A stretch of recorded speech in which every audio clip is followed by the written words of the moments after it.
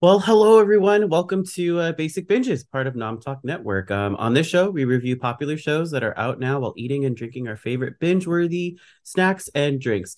It seems like I sort of betrayed Nom Watch. Like it seems like I've just betrayed Nom Watch and I've totally just killed it, and now I'm just a basic binger. And so it's just like, well, here we are. This is where it is. We're just, doing all that. So, anyway, I will get back to review soon. But it's good to see you all on Basic Binges.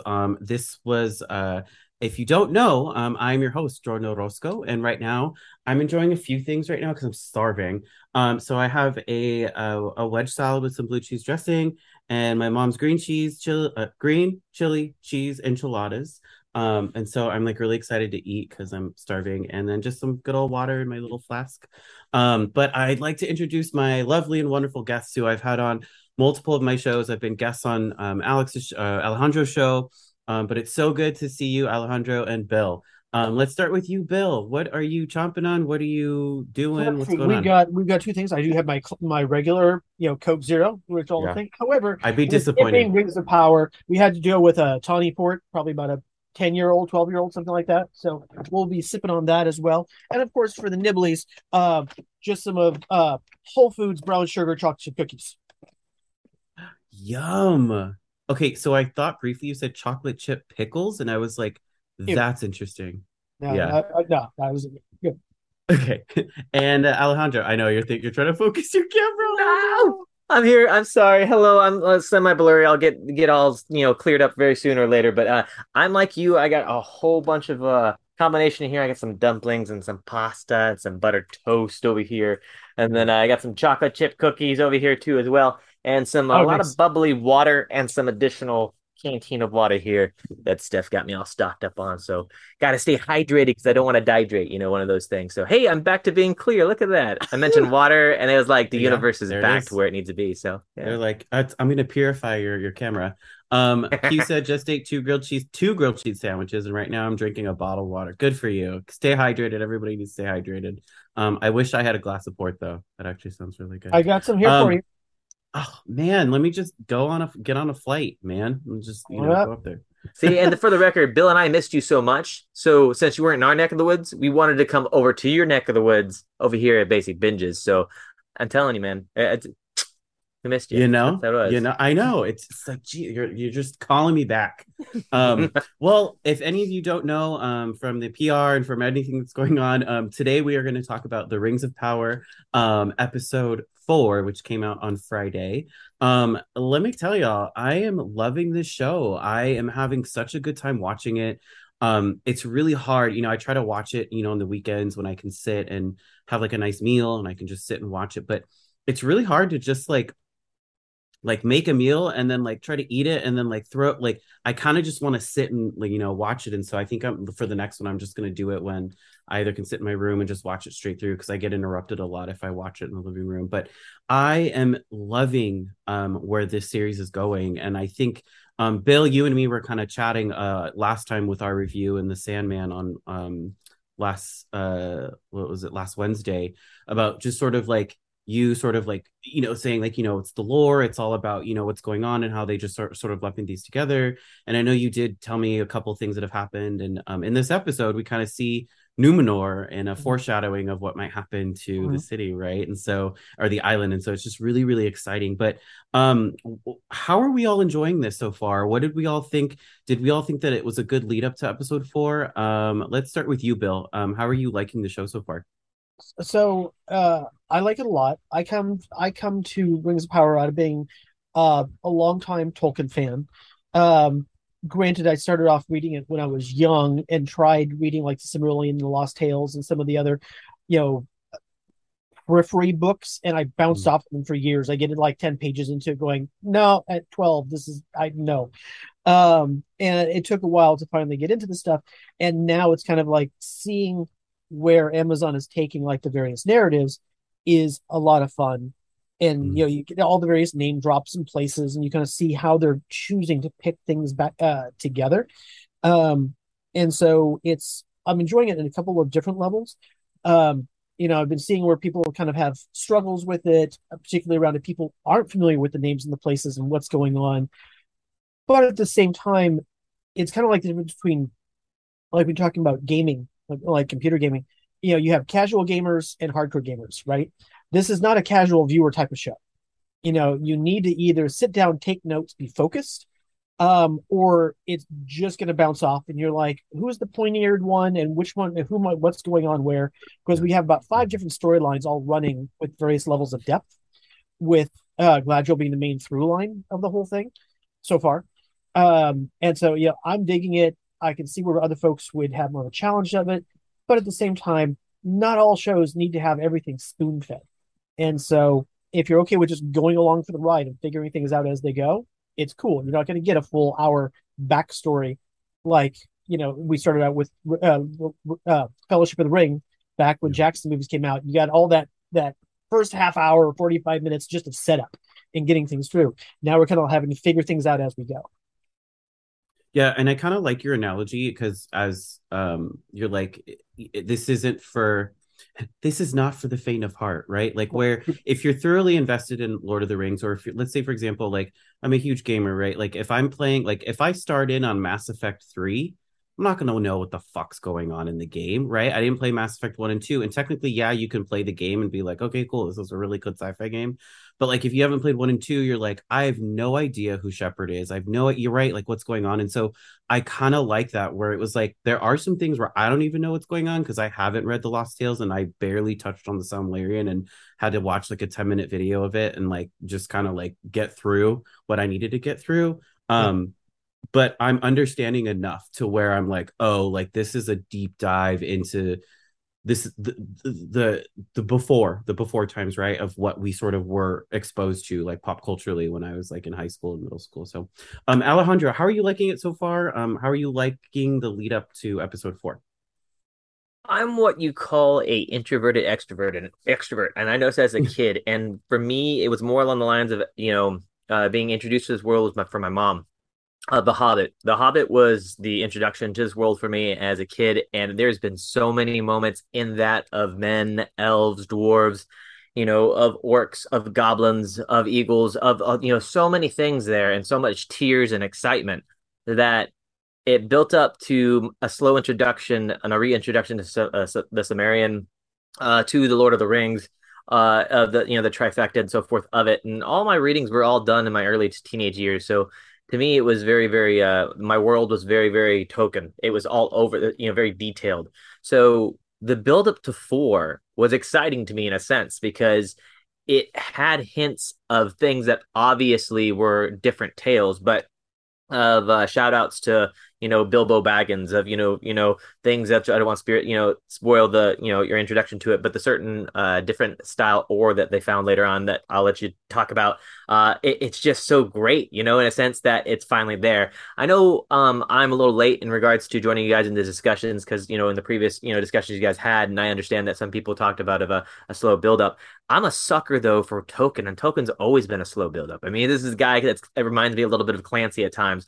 Sometimes he will give a little more detail to the grass than a lot of people would expect, but at the same time, I'm an individual that wants to know what the grass is doing and how it's doing from the angle in the sunlight. It's I know it's ridiculous sometimes, but to me, it felt different, and it felt like there was tales that I have never heard before. And yes, there were some nods, and yes, there are a lot of references to the Tolkien universe that you will understand full-heartedly being a fan of The Hobbit, Lord of the Rings, and so forth. So honestly, as you can tell right now, I'm hyped. I thought it was great. Oh, there we go. I was muted. Thank you. My computer let me know. So let's just dive into it. So we open the episode with Arendir meeting Adar, right? And we have no clue at the end of episode 3 who this individual is. Some of us did. I kind of had a feeling. And basically, we realized that there's an elf leading these orcs on this sort of quest to clear out these lands, right? They're going through. And Adar is this mysterious, and Bill, you might be able to shed some light on who Adar eventually is or becomes. But he is an elf that turned away from all elvish things, and basically tries to convince Arendir that it's a lie. Everything that he believes in and the religion that he follows and everything that he has sort of held close to him is a lie. And we sort of just get a hint of uh, who this individual is. And eventually, Arendelle is let go, but only if he agrees to give a message to the people that are being housed in the watchtower that were in the town that sort of got raided by these orcs. So what who and I guess we'll start with Alejandro first, and then we'll go to Bill. How did we feel about Adar? How did we feel about sort of his message? Did we get an idea of what might be coming from this character? And we'll start with Alejandro. Just in general, the character was very, very to me in regards to being dark, menacing, and all out what I expected to who this individual is supposed to be. At this point, we understand he's elf, and I'm hyped up because I mean, those that know the lore of orcs in Tolkien's universe will totally like understand that how hyped and exciting this is because it's a reveal that technically is only mentioned in previous books of history and lore. It's never actually discussed from the lips of elves, nor is it orcs of the history of the two races and how they actually are. So him actually mentioning that, what you believe is a lie is just like visually seeing it on screen. Because, yeah, coming from expectations and seeing Lord of the Rings on film, each film for 3 hours, it was fantastic seeing what was going on. But Lord of the Rings itself is only one tale, and this one tale is the tale of this individuals, of this society and what they fight, and it doesn't really cover the history like Sumerian or the Lost Tales do. So actually seeing it on screen and revealed, and you're like, oh my god, here we go, it's about to be spilled. Politics are about to come in, possibly. The hints of religion and just spiritual. Oh man, need to say, very hyped was in introduction, and I thought it was well reserved on my end. So one of the things I do want to connect and um, very briefly is that we do know that basically in the Lord of the Rings, we find out that Uruk-hai are basically transformed elves, right? Mm-hmm. Is that correct? Yes. Yeah. And so seeing this sort of like begs the question of, is this going to be the first Uruk-hai? Is he going to be the one that's going to turn these elves, right, like against sort of their own and start, an army of Uruk-hai for Sauron, right? Bill, let's go to you. What did you think of this? Did you think it was any foreshadowing or foreboding? Oh, you're muted. One's for me. The uh, so Edar is so he Edar is not a canonical character. So that's fun. Again, for if you've read all the books and read all the stories and all that sort of stuff, it's nice to have things that are slightly different. Otherwise, you're always going to know what's coming on next. And so that's where I think it's going to be an interesting kind of thing to see where they pivot with him, because you know who is this and what is this character really? Is it really an elf? Is it something else? Is it another creature or a power or an entity? We've got Gandalf running around at this point, so we can have any other sorts of characters. And I think that's kind of like part of the hook right now with Edar is kind of like it's something clearly powerful. It's something, it's a critter that the orcs are deferring to, and it's talking about how, it kind of has a perspective of the story that's very different than anybody else's. And so, that kind of alludes to, who or what it might be. So I mean, I'm enjoying what they're doing with it. Also, Sure. too, if I may add, I'm sorry to interrupt, but also this is the point where we actually see orcs show emotion for the first time. We've always Mm. seen like orcs being, like ravenous creatures, and knowing that their history has been, related to elves, you think in the sense that like, okay, cool, you're not only a dark elf, you're like a mutated form of what you once were. So now we've only seen hate because like orcs, goblins, and so forth, and now at this moment, this individual, as we have Adar comes up and like everybody sombers out. Like Mm. respect. You can see like actual like I would say remorse in these guys' eyes. And these are people that have just slaughtered elves just for the hell of it and laughed at it. And all of a sudden it was like bam, back to, this is an entity, as Bill said, a supernatural power, the supernatural being step forth. And that's to me, that kind of was very, very effective. Mm. Yeah, and I think it's important to point out that, like, you're right, orcs in general, and like especially they don't have emotion, right? Like, there's none of that. So, is this character actually bringing some elvish sort of qualities to the orcs, right? Like, are we going to see some type of um like you said, spirituality coming to play a little bit in this character. I want to go all the way across the world and across the sea to basically what the next scene is, which is in oh my god, the island city, and I can't remember the name. Oh my lord. I'm gonna have to Numenor? look up myself. Which one? Are you talking Numenor? Yes, thank you, Yes, Numenor. Numenor. Jeez, why couldn't I literally have it. Oh, I have it written down. Wow. It is okay. No Anyway, worries, no worries. we go we fast forward to the Queen Regent Muriel and Galadriel and Halbrand. Basically, long story short, Galadriel requests an audience with the Queen Regent after going to the Hall of Lore and basically saying that trying to convince the Queen that Halbrand is the descendant of royalty, which is in the Southlands. So she basically tries to convince the Queen Regent that she needs to take up arms and go and fight basically with him to take back these lands. Otherwise, Sauron will rise and will take over those lands. Basically, the Queen Regent says, "No, bitch, like we're not doing it." And then Galadriel, I was so excited this scene came up. She was like, oh, "Okay, you want to play?" And then she's basically like, "Well, I wanted to actually talk to the real king." She's like, "I want to talk to the real power here." And basically the Queen Regent's like, oh, so you want to play this game, and basically jails Galadriel for basically not insubordination, but basically trying to overstep her bounds and overstep her powers as Queen Regent and trying to talk to the king. And so later on, she basically is ordered to sail back to the Elflands with an armed guard. But we also want to keep in mind that Halbrand basically teaches her kind of a lesson that basically says, you've been trying to get what you want with a fist, and you need to temper yourself and you need to try to talk your way into sort of, you know, getting the things that you need, right?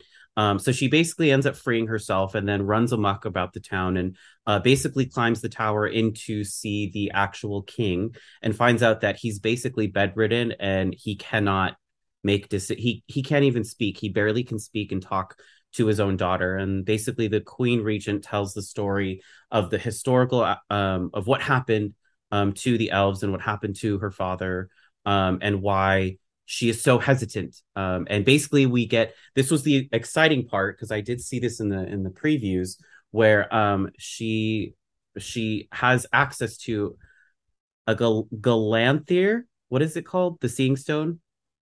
Palantir? Thank you. It was a P, it wasn't a G. To a Palantir, which we also have seen in The Lord of the Rings and the Two Towers when Saruman uses it to sort of see stuff, right? And we are also taught that they're evil, right? That they are not supposed to be touched because Sauron can use it to sort of see who is seeing through these stones. But in this one, the Queen Regent has used it and sees that there was a prophecy and basically a vision of Numenor getting destroyed by waves. And Bill, I know you threw that onto me the last time we were talking about it, and I was like, I looked it up, and it's basically like Numenor is basically like the Middle Earth Atlantis, right? Mm-hmm. Like it's Yeah. basically like what happens to that island. So let's talk about this because this was a lot. I didn't even mention Isildur or what happens to him in this sort of area as well. But let's talk about the Queen Regent and Galadriel. Did we see any sort of foreboding? And before we get to sort of what happens at the end of the episode, did we see this coming? Was this something that added to Galadriel's character, Queen Regent? Do we feel a little bit more empathetic towards Queen Regent? Bill, let's start with you. How did we feel about this part of the episode? Um, A lot. it kind of well, it's a lot. It's also kind of like depends on what you want to talk about based on book reader or show watcher. And so let's stick with show watcher. Um, go and let's just go with the basics. If you're a watcher that you've only watched, say, the Peter Jackson films, right? Sure. If that's the case, then you might be going in. Remember what Wormtongue did in Two Towers and stuff like that. And so, okay, are we going to have the same sort of poisoning case again? Why is the king sick? Is it actually the bad guys that are doing something? Now, the question to you is feeling empathy or not is, do you think the Queen Regent is part of the reason why he's in that state? Whether she's conscious of it or not, is she being manipulated, or is it just something that happened and she's going into this completely natural? but her being the one that's getting the prophetic vision of what's going to happen. And also remember what she says in the episode when she's talking about the Palantir. The Palantirs have parrots, right? This one Yeah. doesn't have this one doesn't have a second piece, but yet Mm. they're still touching the thing. Which, number one, that's bad.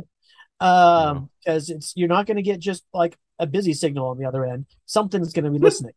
And so that's where, as soon as she starts touching it, so she's clear, Queen Regent knowing this, she's touched it, and a human touching it, it may not have the best of effect. So where her head's at, knowing or otherwise, is a little bit questionable. So it was a really surprising to get up there. The king's not really in the condition as advertised. Not a huge shock, just kind of maybe the specifics around it are. Yeah. And also now that you said that, this begs the question, is this the Palantir that Saruman uses in the Fellowship of the Ring? It is not. Right? Because Remember, they have a matched pair that they were using. It was between Saruman and yeah, that's a different. got it. Okay. Because I saw that and I don't know, right? Like I'm like, oh, I don't know what's going on. And then this one I was like, I thought there were she's like there some of she said they're lost according to her. Like most Right. they're all lost except for this one. And I was like, no, they're not. I was like, girl, no, they're not. Alex, what did we think of this part? Did we think it was any foreboding to what's coming up with Numenor? Did we think that uh the Queen Regent made the right decision to trust Galadriel with this information? I mean, at this point, I'm going to be real. Anybody familiar with the Tolkien universe is going to realize that this foreboding situation, or this, I would say, miscommunication between elves, humans, and dwarves is going to be a common thing. So at this point, I feel as if the elves have been that like sophisticated society that was supposed to be out there and be beneficial for the land, and then unfortunately, I still think they fell victim of just the casual ability of just being a being, and being that natural being, as supernatural as you are, you're going to be victim to the wants of what a Yeah. being with a heart wants, power and respect. So unfortunately, in that situation, given that they had a huge battle out before, there seems to be a caste system in society. So now you have a situation where humans actually have this huge and beautiful land, such as Queen herself has at the moment. She's in this position of power in which now her father, that we know at this point, has ultimate respect to the elves, and at some point has have foreshadowed some things through speakings. And Bill, you mentioned before, we don't know if this is a poison tongue for references before of tales in the past of Lord of the Rings, or previous tales. Now, I do see this frustration between elves and humans a natural thing. It's going to happen. For some odd reason, we see in every realm miscommunication. Let's be real. Cities that don't talk to each other, or friends that don't talk to each other in distance, for miscommunication. If you don't talk to each other, you're not as close as you used to be. And we text somebody, and it's like, unless they're a really good friend, it's like, oh, you haven't talked to me forever. So I'm putting on that minuscule level, and now we are talking about societies that haven't talked to each other in years, and frankly are insulted by each other. So I feel as if this battle that's happened in this past, what's going on now, claiming that the scourge of the earth, that orcs are gone, mystically or not, you have elves coming back saying, no, there's something still Mm-hmm. here. We're here to help. In reality, humans are like, no, we don't need your help. We did what you said. We did, get out. You go where you need to go. And I just feel as if this has always been building up to this point anyway. So I do feel like it bubbled up to that to this situation right now. One Yeah. thing to note about the Palantir that's always interesting about them is there's a handful of times that they're used throughout the books, right? And fewer yet that was in the movies. But what they see through, what a viewer sees through it, is never interpreted correctly.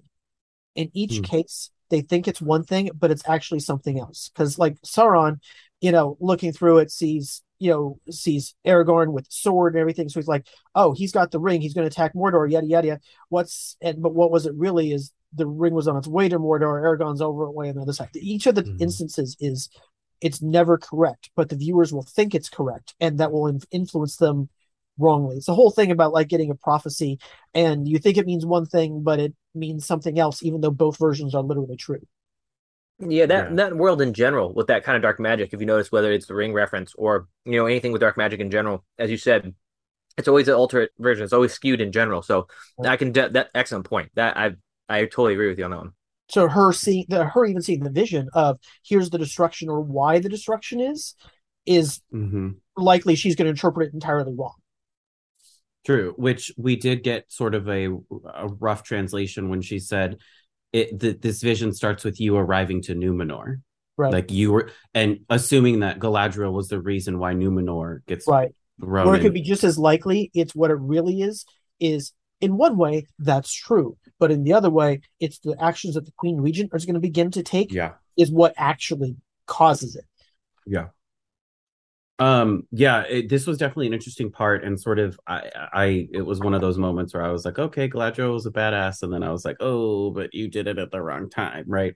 Let's go, let's travel all the way across the mountains and under them to talk about Elrond and Durin and this entire exchange of what Durin actually found and was trying to keep a secret from Elrond. I just want to say I love Robert Aramayo who plays Elrond. I thought they picked a great person to do it. I mean, come on, he was young Ned Stark. Like, how could you not pick this dude? But I just like what he's doing with Elrond. I think he plays a very young, naive, but frankly very intelligent Elrond, and it's sort of giving way to sort of who Elrond basically becomes later on in the series or in the Lord of the Rings. But I do want to definitely talk about this. I know it was definitely, I think it was the first episode that we ever did. It was Rings of Power, the one, and it ended with the dwarves opening a chest, and it was something shining in it. And I remember after on the stream, me and Eric's partner were like, we were going back and forth whether he thought it was the Arkenstone. I said it was Mithril. I was like, it's too early to be the Arkenstone. It's too early to be that. I was like, it is not early enough to be Mithril because this is exactly what it is. It's silver and it's shining. I know exactly what it is. So in this episode, we get it confirmed that through deception, but then also through Elrond, sort of figuring two and two together, finds the mine and the vein that Durin has been digging, and basically he swears on the mountain to not tell, but basically Durin says that they are digging Mithril. They don't know what its capabilities are yet. They don't know that they could harbor it for armor or anything yet. They just know that it is some different type of material, and the dwarves are sort of keeping it. And they don't want people to know about it because then they pretty much know that people will want to hoard and mine this material. But I loved this sort of let's just stay here for a minute in this area of Middle Earth. I loved this interaction with Jordyn and Jordyn's father, sort of in the end. And we did see basically when Elrond and Durin were talking in the mine that there was a cave in and there was a collapse. I thought one of the most beautiful scenes in the entire series so far is when Jordyn's wife sings to the mountain to open up and to spare and to make sure that these dwarves live. And it was interesting because Elrond sort of, we see this, like we see it happening, and we see it sort of happening in real life, where I kind of like how there's this lore that we sort of heard in Lord of the Rings, right? Of like dwarves, like basically like learning how to move and learning how to mine these mountains with and basically becoming a part of them, and the mountains sort of like responds to them in a way, right? And we actually get to see this in real life in this series, and it was just beautiful. And all the miners survive, right? They get pulled out, but King Jordyn basically says we need to shut down the operation, shut down the mine, and Durin gets mad and basically huffs off. And Elrond is the person to basically tell him, like, I didn't have time with my father. You at least have yours here. And so if there was one thing that I regret, it's the fact that I couldn't tell. I didn't have that moment or that chance of peace with my father. He was like, he basically was like, you need to appreciate the fact that you still have your father, and that, all that. And then basically him and his father, settle and decide, he's going to go with Elrond on this mission, but be cautious about it because there's something not right in this. And so, how did we feel about this? I know, Bill, you probably have more perspective than I do, but I kind of feel like this is going somewhere. I know in the previews, it's no shock to everybody, but we do see the Balrog in the previews, so I don't know if it's going to make an appearance towards the end of this series of these episodes or of this season. But I do know it's fast and coming, sort of, with this whole mining of Mithril. But let's start with you, Alejandro. What did you think about this area and this sort of the mountains and this sort of interaction with Elrond and Durin? Uh, hyped. I get memories of Lord of the Rings, just references of the relationships or the joking, but close yet mythical relationships between elves and dwarves. They are a perfect shining example of that. Going into the fact that at this point, it's interesting to see, being, having Elrond actually, being introduced to the family, Durin's family, and just being there and embracing and just seeing the family who they are. Them actually embracing Elrond, wanting to know tales of him and if the stories are real between him and Durin. And to me, I find, and I know it's unrelated, but at the same time, I'm a big little, oh, is this truly an Easter egg? Or I might be overthinking, but they're tales of the three orgs that they say one I was two, oh it was three, I the one that took care of them and this is how we met. And in reality I'm thinking back to the Hobbit and Frodo and him actually evading the three orgs and all the way to the sunlight and coming in and them turning into stone. So and I know it's totally different related in that sense, but to me it's still little memories of possible tales and so forth. But the relationship I think is actually expressed beautifully, especially in this argument and so forth. In situation you do see them, or the discussion of, hey, why are you here? Why are you actually here? I mean, yes, it's good to see you, but you understand that there's still some uneasiness of the relationship between elves and other races. Yeah. And that between the distress we see from the queen and the distrust that we see from Durin at the situation. But it's beautifully put, and I think that the actor Robert did an excellent job of portraying the fact that, hey, I don't, as a character, I'm not here to go ahead and get one over on you. I don't care what it is, but I want to know what it is because I care about you. This is something you can't, hold from each other. And honestly, I squealed. I asked Steph, I squealed when I heard the term, of what Mithril Wills. I was like, oh my God, there's this reference. I Frodo, so in the past, what he wears, and to me, I was so happy when I heard it in general. But without going too much and side off going on, I believe the relationship between them two is fantastic, especially when you actually had Princess Dysa, like you said. Oh God, it was a beautiful scene. Her singing in general, and the fact that you have that communication between not only between of Elrond and Prince Durin, but also King Durin. They express, I think it was really beautifully put, because in previous, I would say, tales, I'm not saying that the dwarves were portrayed as ignorant, but I do say that they were portrayed as like foolhardy and always, excitement being that person. And you always hear, like you said, you always hear the tales of their kingdoms in the mountains and on the rocks. And you see unfortunate previous, entities of what it used to be. Unfortunately, you see a lot of times of them destroyed because of, we mentioned, Belrog's situation and goblins and orcs and orgs in general as well. Because but it's good actually to see something there. But in this situation, the discussion between the king, prince, and princess, and actually the visiting elves, I believe it shows intelligence from the dwarves, saying, "Look, all right, you established that that's this relationship with the elves. It doesn't seem to be harmful. Now go find out what the heck they want." And I thought that was cool. To me, that was like, all right, cool. Yeah, the dwarves are like with stature, are strong, are mighty. At the same time, they're smart, and the fact that this beautiful relationship between elf and and dwarf has been going back and forth. And now you see the king say this to his son, that, all right, I see this man seems to be a man of, or an elf in honor, of a person of being an honor. Go ahead and figure out what the heck they want. So I thought it was beautifully portrayed, and I thought that was a nice little slew in and a nice little nod into dwarves as well. Yeah, definitely. Bill, what did we think about this little bromance and also this little sort of unease between this unease between dwarfs and elves right now? Well, I mean, it's funny because on the one hand, we could say that, um, in all pretty much in all fantasy settings and world settings, it's always there's a rivalry, sometimes more angry, sometimes more friendly rivalry between dwarves and elves, and they all look down on humans.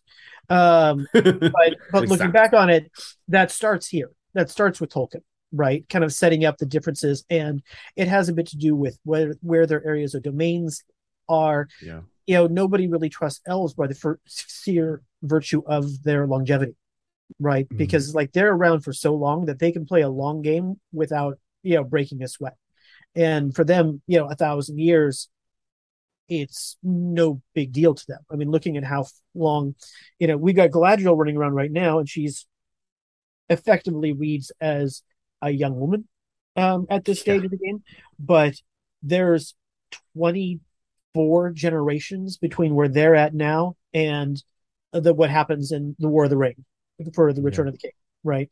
So, and those are long generations too, uh, uh, because good old Aragorn, he's got partial elf blood in him, that whole line. So they're like, they don't live 70 years, they live a couple hundred years each, except for the ones that die in battle. So you got a long time, you got 3 to 4 thousand years between then, between where we are now and what happens then. And so everything from, like, we were talking earlier about the emotions and the orcs. I mean, to an extent, they're not fully resolved down to the versions that we've seen later. The Uruk-hai haven't bred up yet.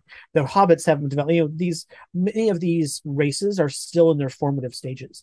But when it came to how the races separated, the dwarves went down, and the elves kept their nose up in the clouds and kind of kept aloof of the rest of them.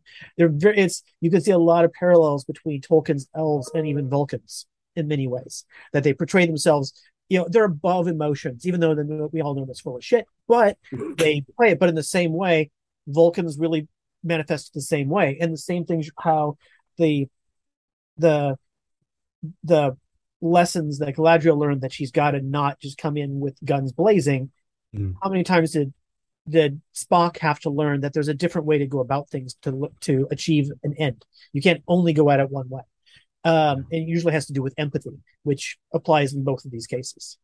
But overall, the storyline, also, I learned something new, because when it came for Mithril, because I always pronounce it wrong. With Mithril, it's always, I thought of it strictly as a silver steel alloy that the dwarves had concocted rather than it being mined. I'm like, oh, okay, that's cool. So, to be completely honest, when they open up that chest and you kind of see the glow out of it, my first thought is, shit, they found the suitcase from Pulp Fiction. Uh, they should just left that right there. And Leave it. No, I dug it.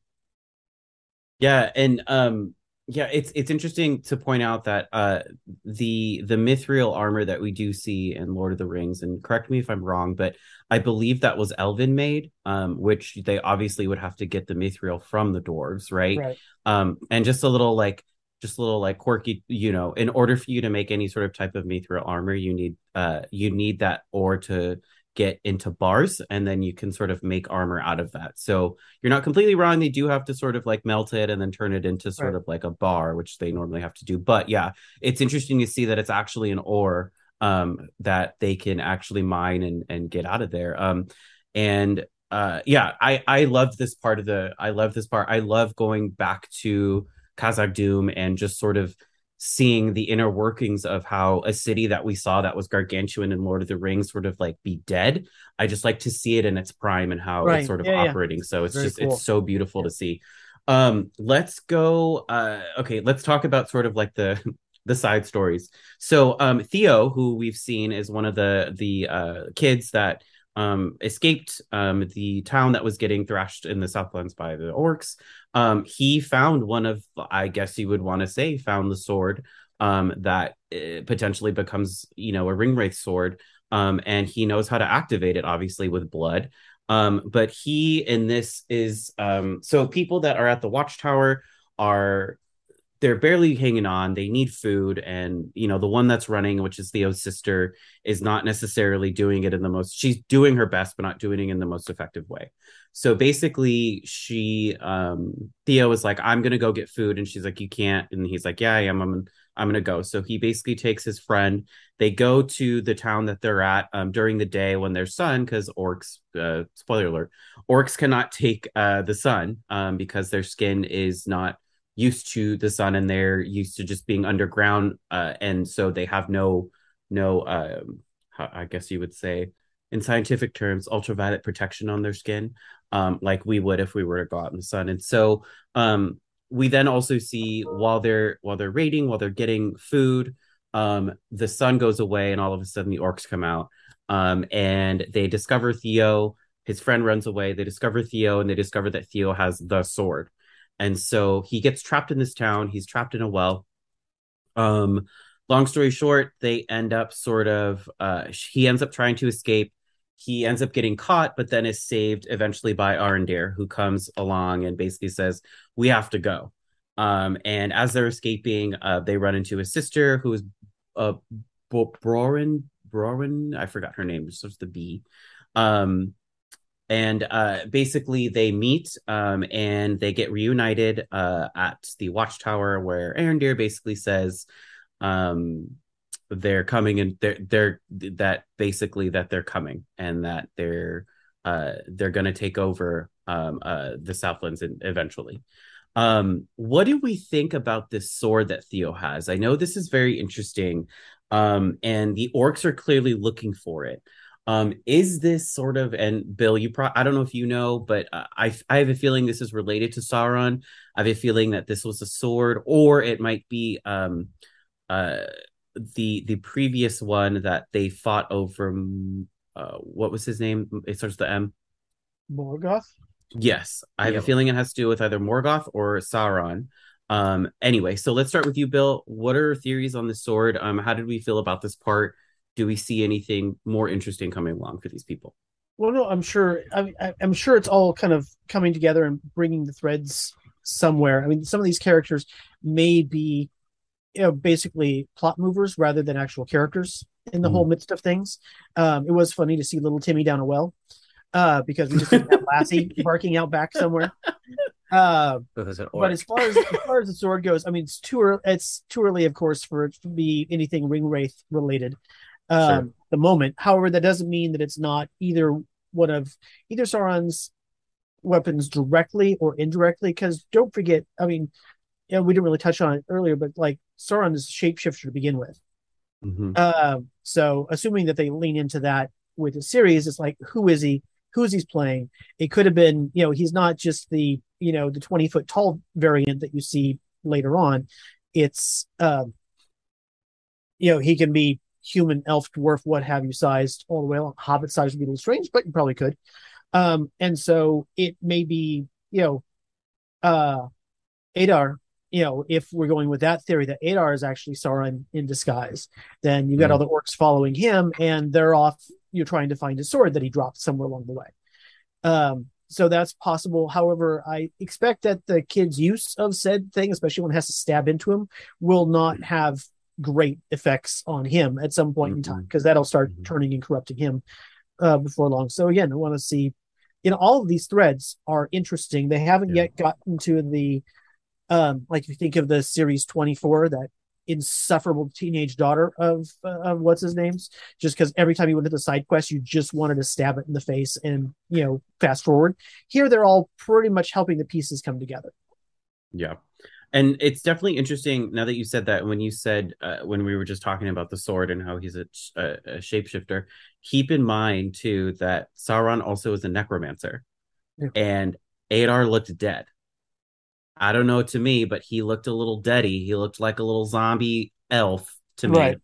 So I don't know. That might be something that we might want to keep track of later in later episodes to see if that's something that he. And by the way, for those of you that don't know, if you are watching the show and you don't know what a necromancer is, shame on you. No, just kidding.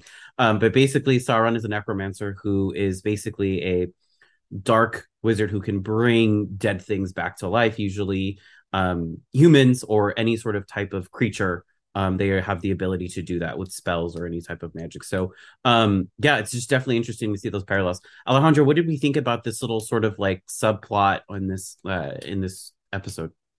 I'm I'm I only thing I disagree with you on this, Bill, is I do think it's actually in time for Wraith abilities. Now, what I mean by this, I don't think the Wraiths are going to be existing or existing. I just think that the Wraiths and Saruman's power have come from an entity in general, and this entity is this. You have the ring references, people using the ring references of once.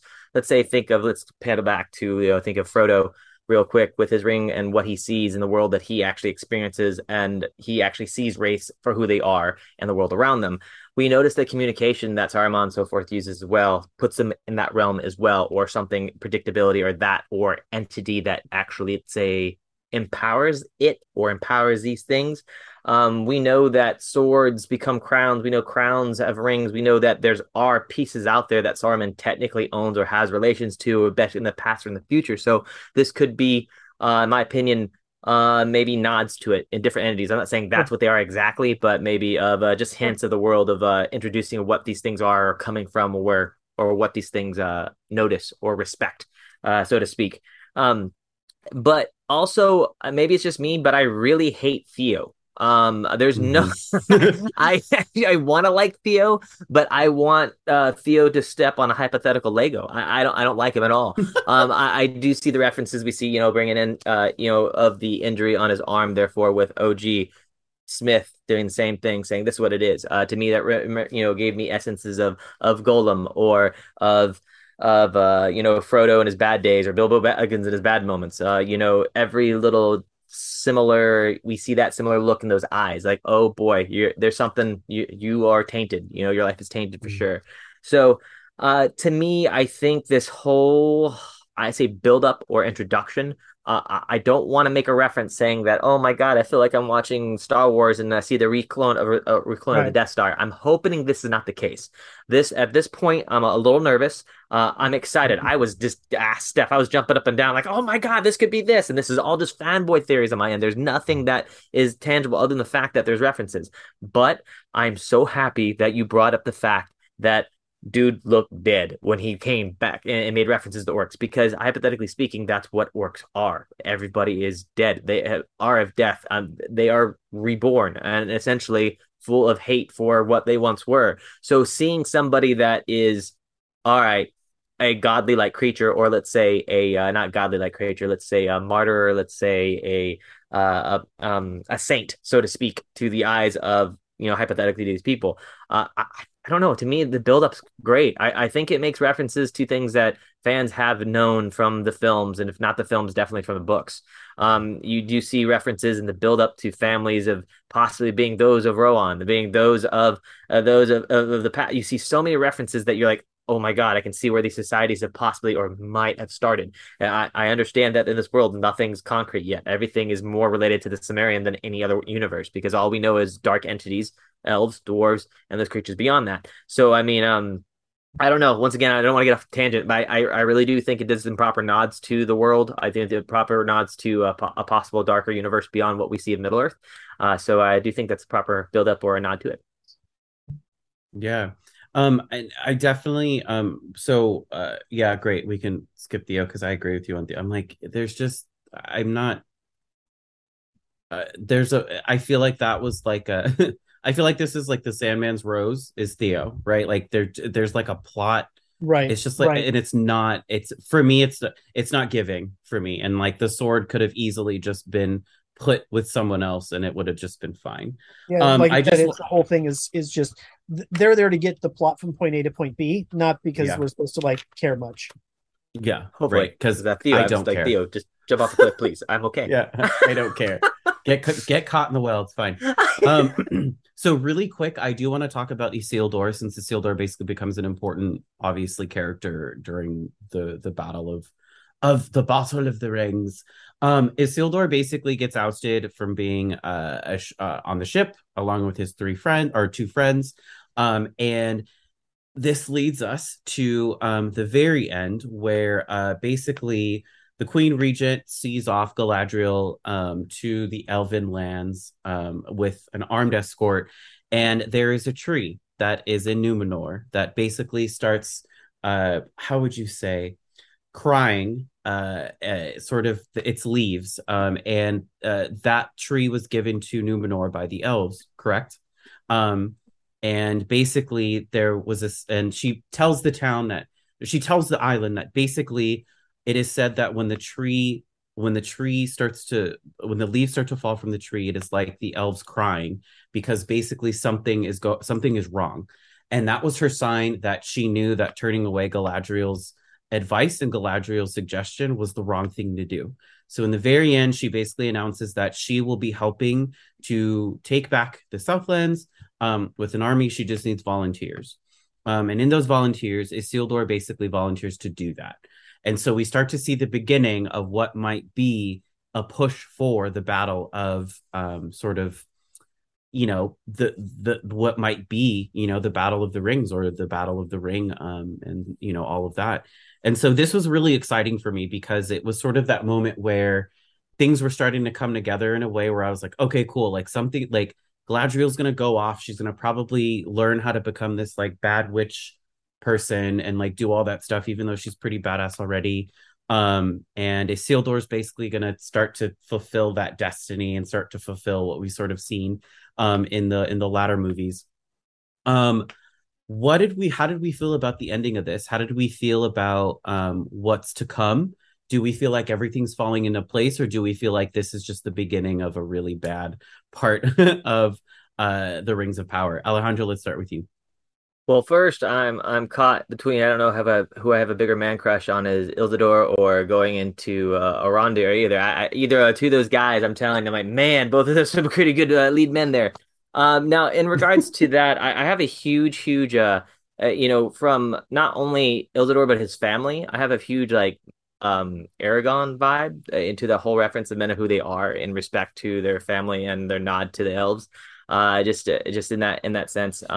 I do think it's a pretty decent character buildup. I do see somebody as a character that does not seem selfish, so to speak, and just gets naturally put in a leadership role in a possible unknown shady way or a shady, I'd say mission, so to speak.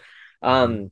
I do think the character out there, Max, he reflects that character very well. I don't see him as a martyr, in a sense. If he is just a plot mover, it's gonna suck to see him being offed.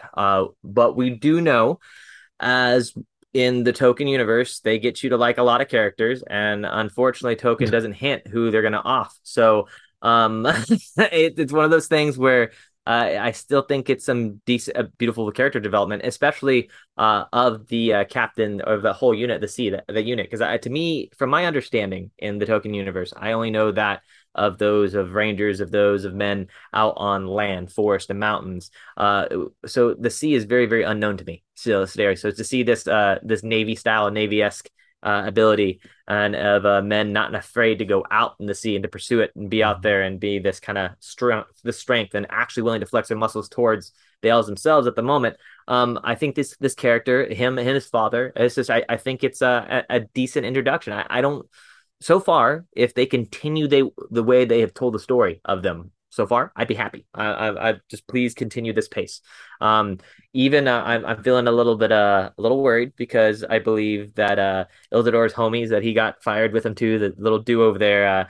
I found him funny. I find him likable. So in a sense, I'm like, oh boy, it's gonna be a trio. I hope this is a good positive tale of the trio, of them too as well. Because once again, um, I hate falling in love with the character and then 2 episodes later, I don't understand why I'm crying so much. This sucks.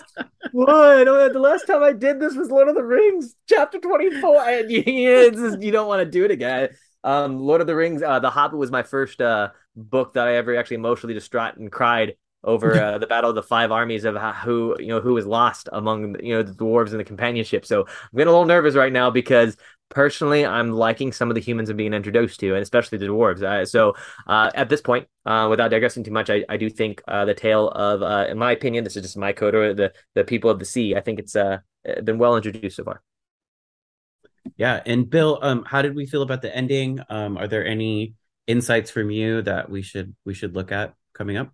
No, I mean I'm again kind of like uh uh was mentioned, you guys, it's coming together nicely. I like the pacing where it's headed. I mean, in the end, it's not hard threads to follow. It's you got Mhm. Galadriel and her escapade is off trying to figure out what's up with Sauron. Does he actually come back? And we got to put him back in the ground again. You've got the elves and the dwarves, unbeknownst, working together to build what's going to be the forge to forge the rings.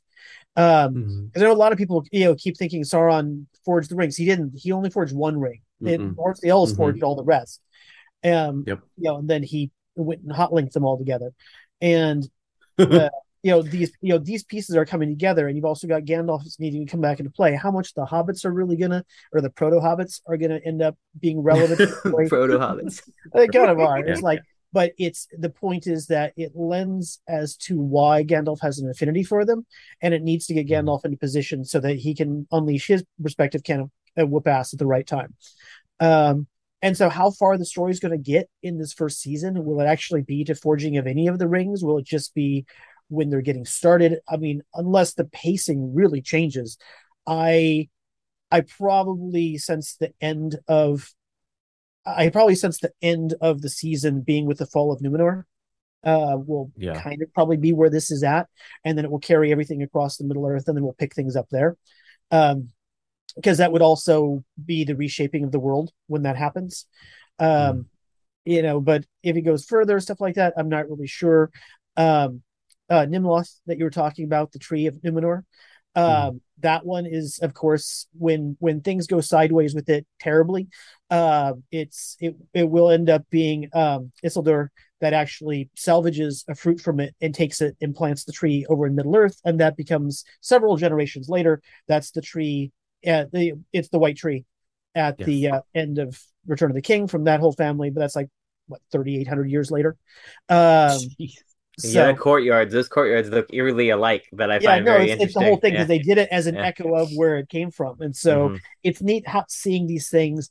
There's other series that would all be fan service, but here, Yeah. because Tolkien set up this rich mythology and all of the stuff going through, they appeared in these places. It's not just oh, guess what, and the Mandalorian shows up. It's actually people are supposed to be in these places at these times, and it's been written that way since the 20s and the 30s. That's insane. This insane. Yeah, this episode was a lot. There was a lot of stuff that was, that could be unpacked. But I'm actually kind of glad they did it. And they did it without the proto hobbits in there. Which I'm gonna call them that from now on because that's brilliant. Or the blueprint hobbits, right? Like Proto it's just Hobbits. it's gonna be Yeah. great. I'm excited to see episode 5 and all the rest of them. I cannot wait to see sort of how this series goes. This is episode 4. I think there's 8 or 9 in the entire season, which I applaud Amazon Prime for doing because usually like there's like 6 or 7 and you're like, oh, okay, that's it. But there's like 8 or 9 in this, so I'm really really happy and excited to see that. Which means we got a couple more weeks of material to cover, so I'm really happy. But that's all the time we have to talk about. The Rings of Power, episode 4. It was definitely a journey. I felt like we went on a journey. Like we basically covered all of Middle Earth except for the fields of Nori and Gandalf. We didn't cover that, but I feel like we did cover a lot, so it was really awesome. But before we leave, I would like to know where we can find you both. Alejandro, where can we find you on the socials? You can find me at IAMCOWIE. I am Cowie on Instagram, where I do daily reels, monologue posts, shenanigans, and themed videos. Or you can find me on TikTok at AMCOWIE, AM Cowie. Exact same shenanigans, or Crimson Cowie at Twitter, where I talk a whole bunch of trash. Nice. And Bill, where can we find you on the socials? You can find me on as Bill RW3 on socials everywhere.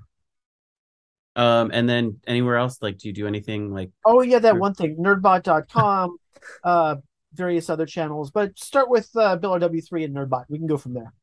Nice. And you can always find me, City Stars 13 on Instagram. I tend to post a lot of stories that are funny, and I tend to ask very good questions on there that get answered sometimes and that don't. But yeah, it's been wonderful talking to you all. Thank you for tuning in. Be sure to join our Discord to keep the conversation going. Shout out to my guests, Alejandro and Bill. You are always welcome on my shows. You are always welcome to ask me to be a guest on any of your hosted shows because I love you both. And you can listen to the show on Google Podcasts, Spotify, wherever you get your podcasts. Don't forget to subscribe to our YouTube channel, Facebook, Instagram, TikTok, and Twitch.